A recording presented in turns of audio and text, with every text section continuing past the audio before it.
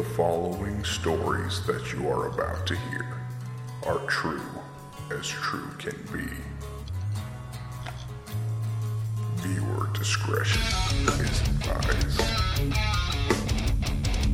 Guests on C.U.P. Tales do not necessarily reflect those of the Lost Souls or the Vibes Broadcast Network.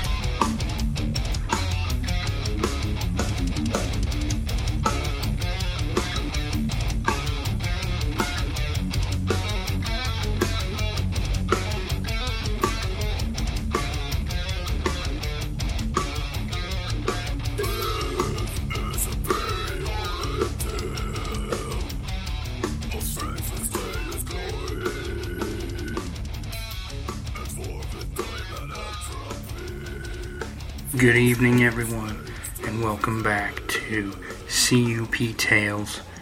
I have some really good stories for you tonight, but the first one I want to start with is the story of Barney and Betty Hill. Barney and Betty Hill were an American couple who claimed they were abducted by aliens in a rural portion of the state in New Hampshire. It was roughly around September 19th, 1961.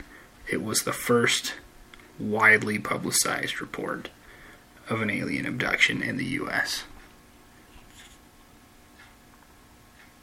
So I'm just going to read through this story here, just so I don't miss any information.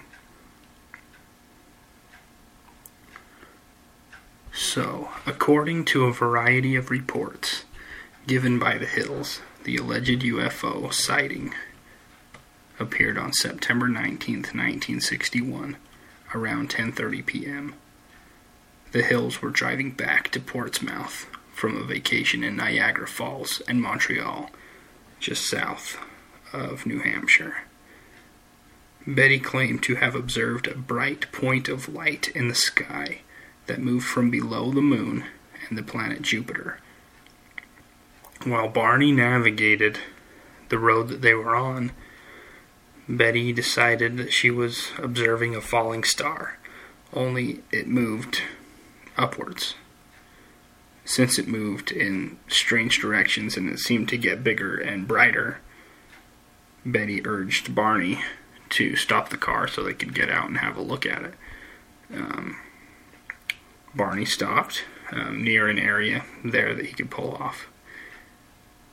Betty now has taken out a pair of binoculars, and she can see some strangely shaped craft flashing multicolored lights, and they travel across the sky. Because her sister and several years earlier had said that she had seen a flying saucer, like quote, end quote, Betty thought it might be what she was observing. Through the binoculars, Betty's now given them to Barney. He observes what he believes to be a commercial airliner traveling toward another area on its way to Montreal. But he changed his mind because, without looking, as if it had turned, the aircraft suddenly dropped down and it changed its direction. This observation caused Barney to realize that this was no plane. They quickly returned to their vehicle and drove who knows how far, right? The Hills claimed that they continued driving on this isolated road, moving very slowly, in order to observe the object as it came even closer. At one point, the object even flew above a restaurant and signal tower on top of a nearby mountain and came out near like a second, I don't know if you'd call it like a second hillside or a second mountain face. But Betty states that it was at least 1.5 times the length of the cliff profile of that area, which was roughly 40 feet, or would that be around like 11, 13 meters long, and that it seemed to be rotating. Now, I wonder if, like, rotating is like it's not just hovering, it's staying in one position and spinning in a circle. I guess that's what she was trying to describe. The couple watched as this craft moved all over, basically. Bounced back and forth, jumped up and down. It was constantly moving. It was never standing still. I said roughly about a mile south of where they were, the object rapidly descended. So it came down towards their vehicle, causing Barney to stop in the middle of this highway, this desolate road that they were on. The huge, silent craft hovered above them, roughly 100 feet in the air. That's about 10 stories. That's not super high in the air when you think of it that way.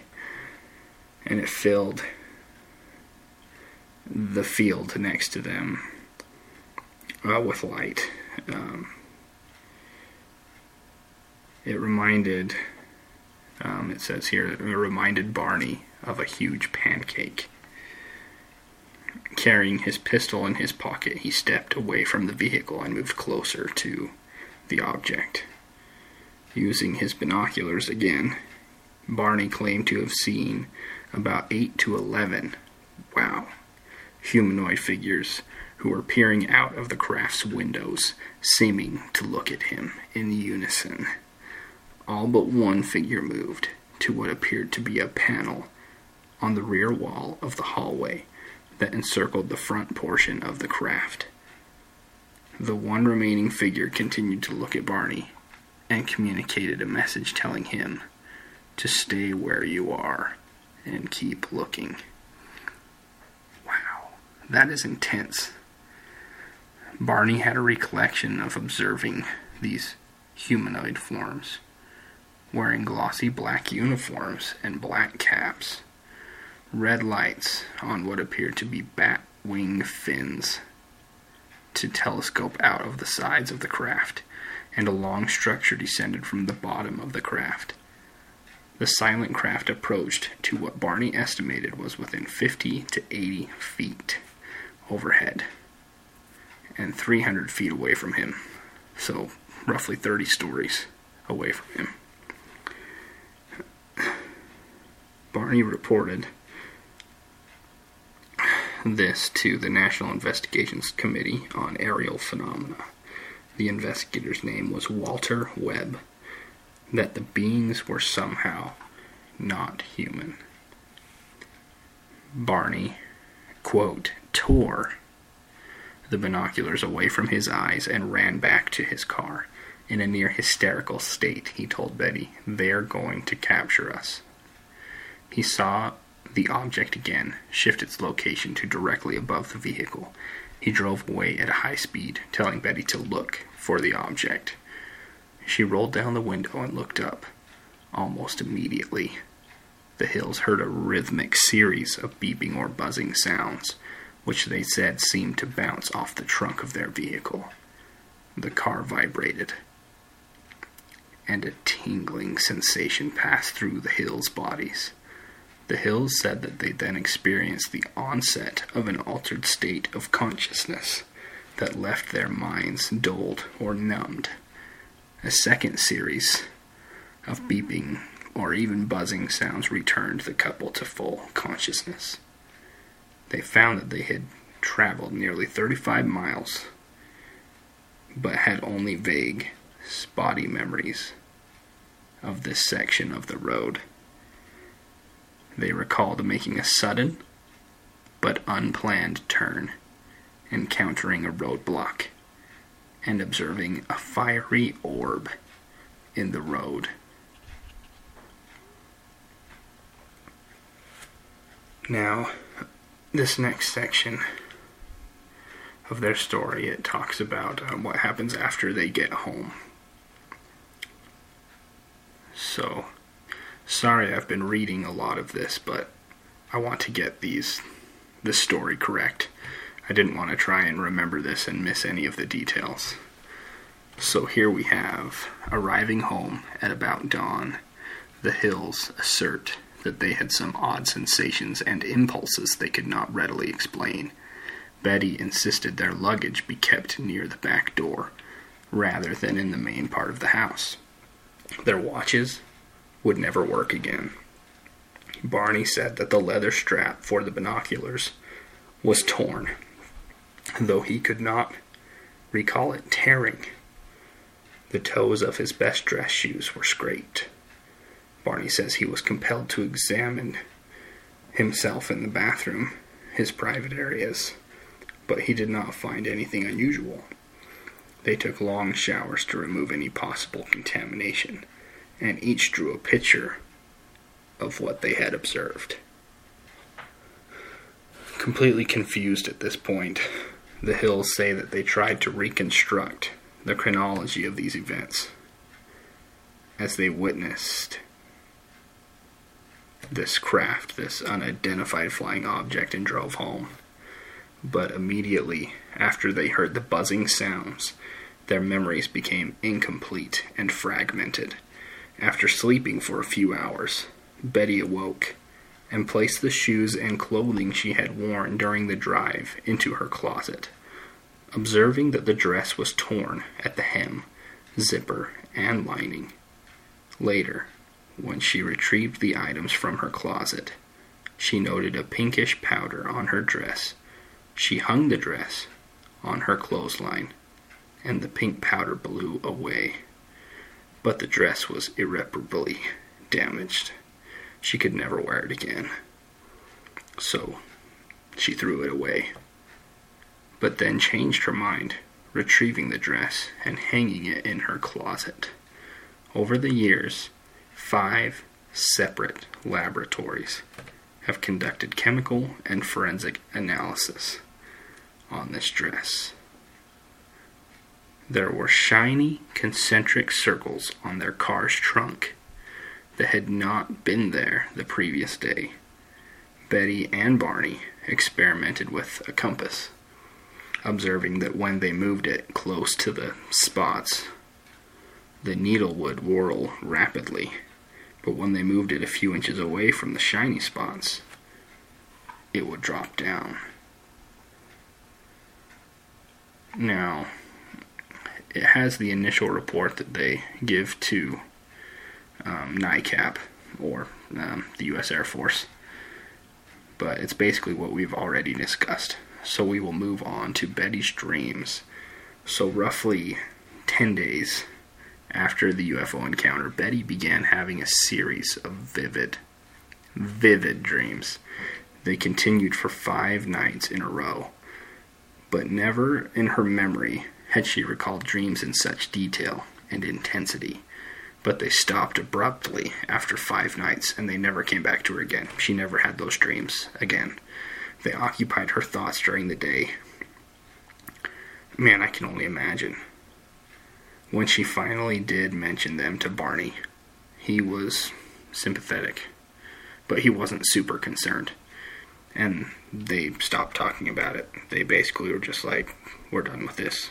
I'm done. Let's not even talk about it anymore. So Betty did not mention them to Barney again. But in the dreams, Betty, Barney, and the men that they noticed walked up a ramp into a disc-shaped craft of a metal appearance. Once inside, Barney and Betty were then separated. She protested and was told by a man she called her quote, the leader, that if she and Barney were examined together, it would take much longer to conduct the exams. She and Barney were then taken to separate rooms. Betty then dreamt that a new man, similar to the others, entered to conduct her exam with the leader. Betty called this new man the examiner, and said he had a pleasant, calm manner, though the leader and the examiner spoke to her in English. The examiner's command of the language seemed imperfect, and she had difficulty understanding him. The examiner told Betty that he would conduct a few tests to note the differences between humans and the craft's occupants. He seated her on a chair, and a bright light was shone on her. The man cut off a lock of Betty's hair. He examined her eyes, ears, mouth, teeth, throat, and hands. He saved trimmings from her fingernails. He examined her legs, feet, navel, which caused Betty agonizing pain. Whereupon the leader waved his hand in front of her eyes, and the pain vanished. The examiner left the room, and Betty engaged in conversation with the leader. She picked up a book with rows of strange symbols that the leader said she could take home with her. She also asked from where he came, and he pulled down an instructional map dotted with stars.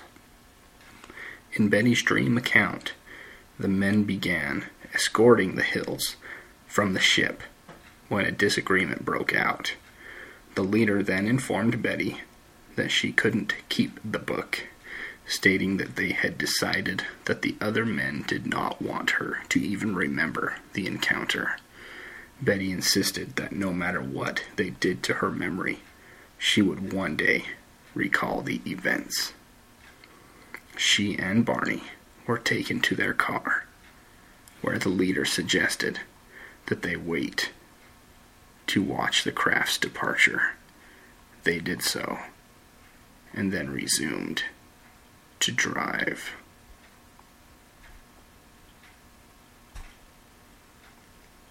Now that's pretty intense.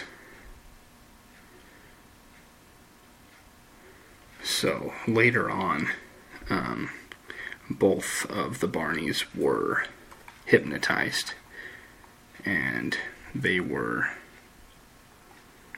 their recollections were taken down.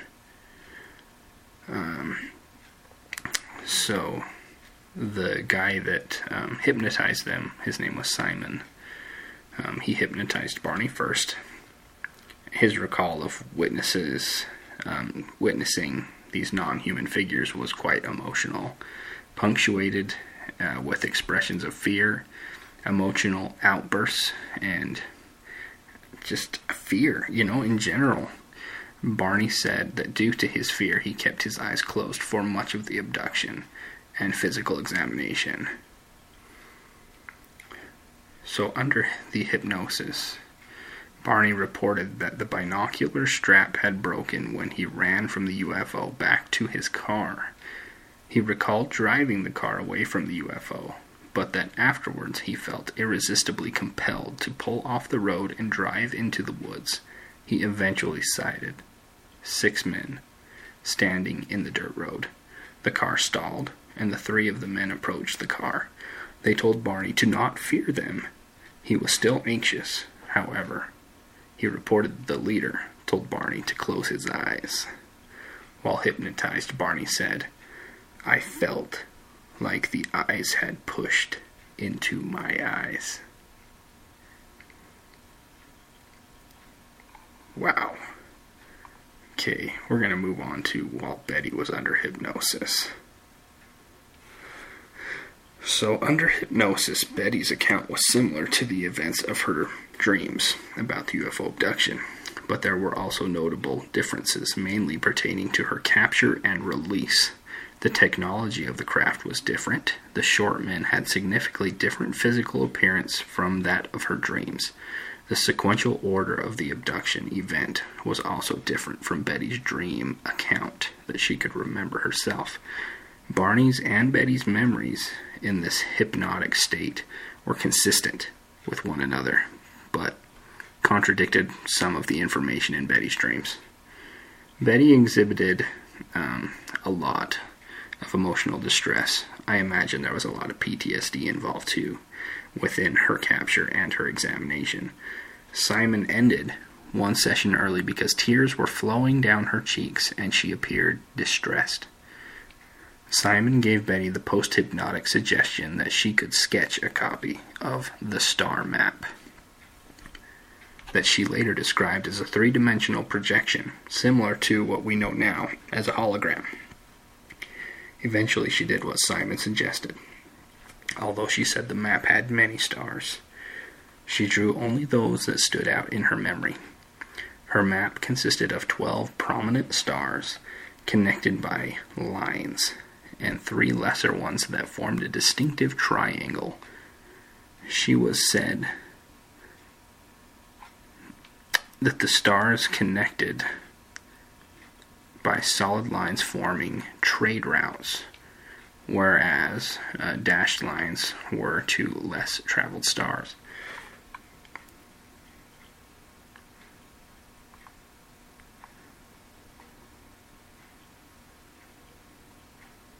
Now these are all pretty intense. I mean, I can only imagine what both of them felt. And this was clear back in 1960.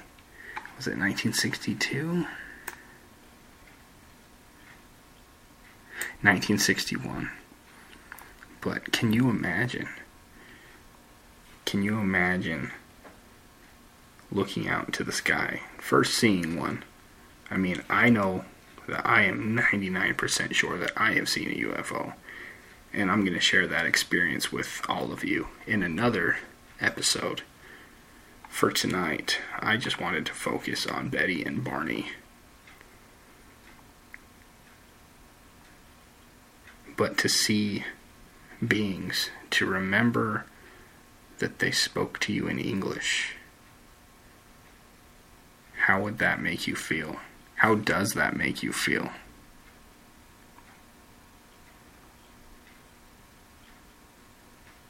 There's so much more that I want to read. There's so much more that I want to go over. I suggest any of you look up the Barney and Betty Hill story, the abduction story, and you can look at pictures of the map that she helped them put together. And it is intense, but all of the stars are their actual star names, so I wouldn't be able to draw a proper picture for you in your mind, but it almost looks like 3 of the stars from the Big Dipper. The part of the handle as it comes down to the cup and then moves down, but then there are multiple other ones, and it shows where the trade routes were established and where their standard travel routes were. Man, this is going to give all of us a lot more to think about.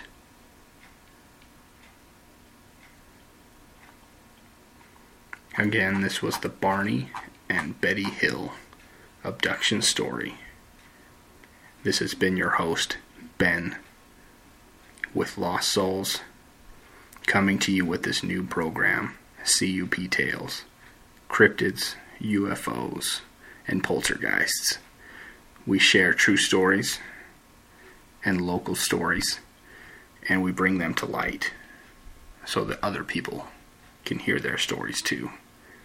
Let's not ever let anyone forget Barney and Betty Hill.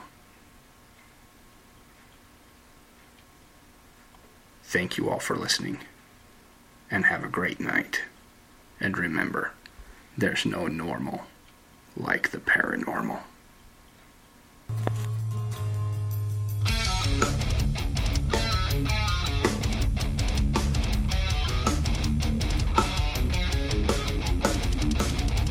Guests on C.U.P. Tales do not necessarily reflect those of the Lost Souls or the Vibes Broadcast Network.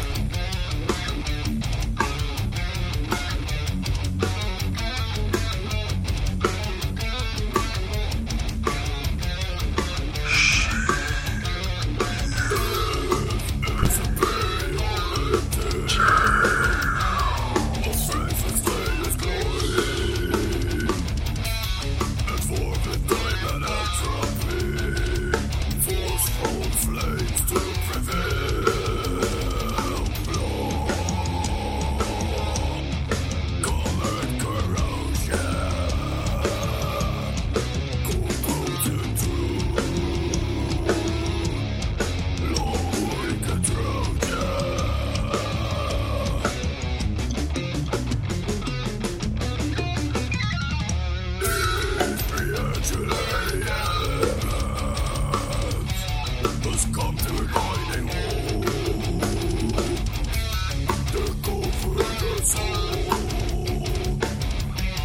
narcissism ever